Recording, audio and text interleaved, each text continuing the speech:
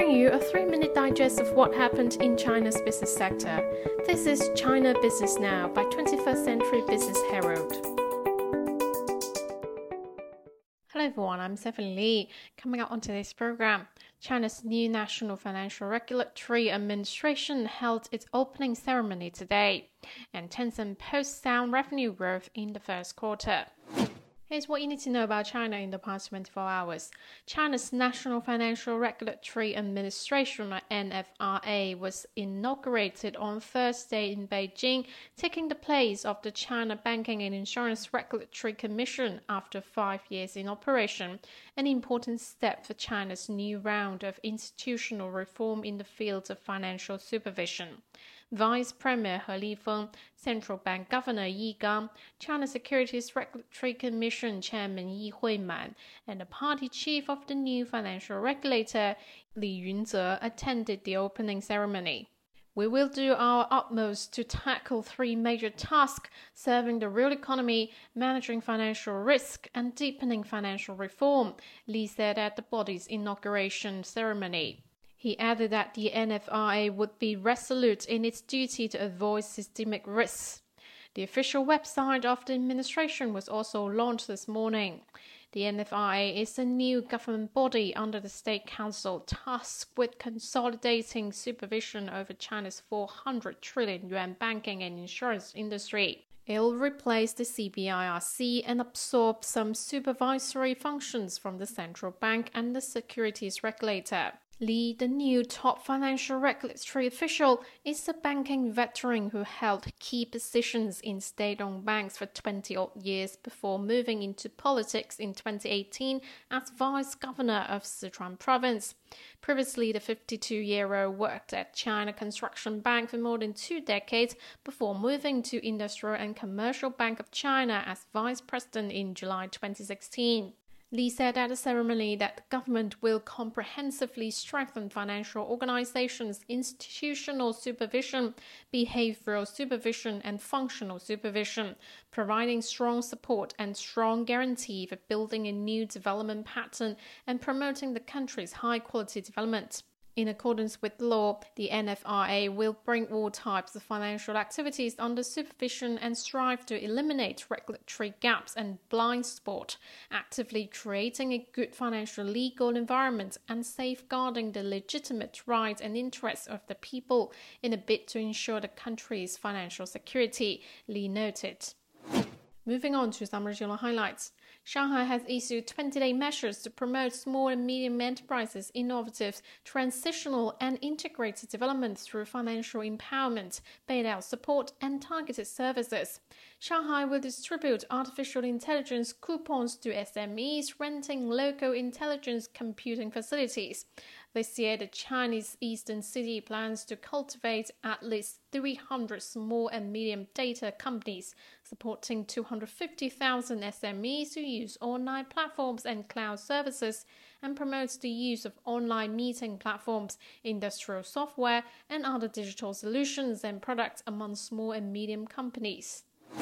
The 7th World Intelligence Conference kicked off in Tianjin on Thursday with a theme of Intelligence, Extensive Development Space, Sustainable Growth Driver.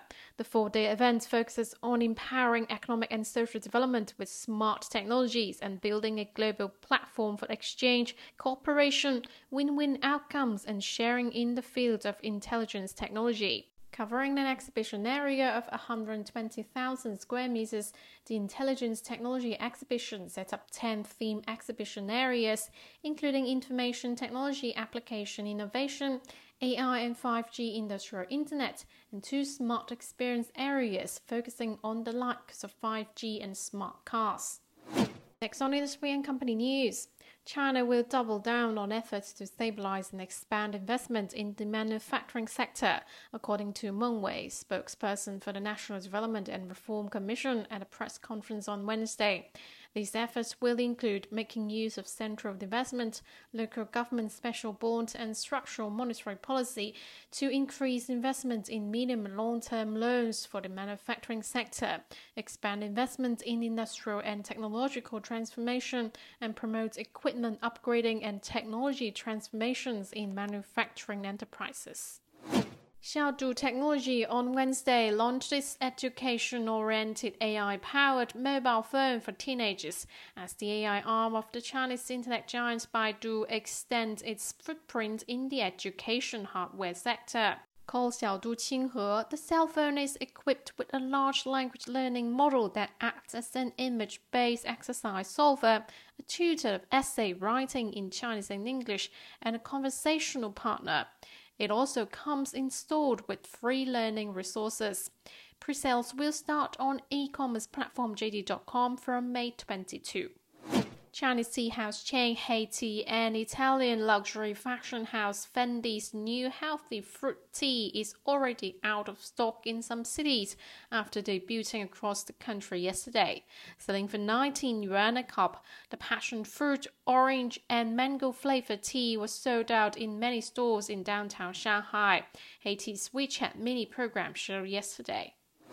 German luxury car maker BMW will begin the production of next-generation battery electric vehicles and power batteries in Shenyang, Liaoning Province, where its Chinese joint venture BMW Brilliance is based in 2026. BMW will invest 10 billion yuan to build a sixth-generation power battery plant of 240,000 square meters, 5 times bigger than its existing one, BMW Brilliance's director Nord Kovac said, according to the statement the German firm released today. Earnings reports express.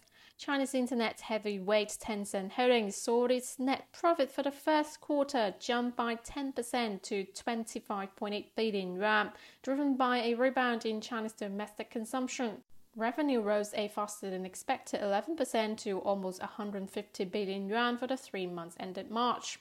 Tencent said on Wednesday its online advertising grew by 17% year-on-year in the period, driven by the addition of video accounts as a new advertising revenue stream, growth in advertising activities with WeChat mini programs, and the recovery of the mobile ads network. Tencent's two business segment was the company's main growth engine, as revenue from fintech and enterprise services climbed 14% to 48.7 billion yuan in the period, accounting for over 30% of the total for the 8th consecutive quarter. Also, the firm's gaming business returned to growth in the first quarter. Revenue from the domestic and international gaming businesses rose 6% and 25% to 35.1 billion yuan and 13.2 billion yuan respectively in the first quarter from the same period last year. Meanwhile, Tencent's Music Entertainment Group, China's biggest online music platform operator, reported an 89% surge in first quarter net profit at 1.16 billion yuan, its financial report showed. Revenue rose 5.4% to 7 billion yuan. Income from online music services jumped 30% to 2.6 billion yuan as the number of paying users of its online music services jumped 17.7% to 94.4 million in the period, it noted. The average monthly income per paying user rose 10.8% to 9.2 yuan. However, the firm witnessed a loss in the number of its monthly active users for its 6th consecutive quarter, falling 6.9% to 592 million. Switching gears to financial news, China's fiscal revenue from January to April increased by 11.9% compared to the same period last year, reaching 8.32 trillion yuan, according to official data. Fiscal expenditure during the 4th-month period rose by 6.8%, reaching 8.64 trillion yuan, the Ministry of Finance announced in a statement on Thursday.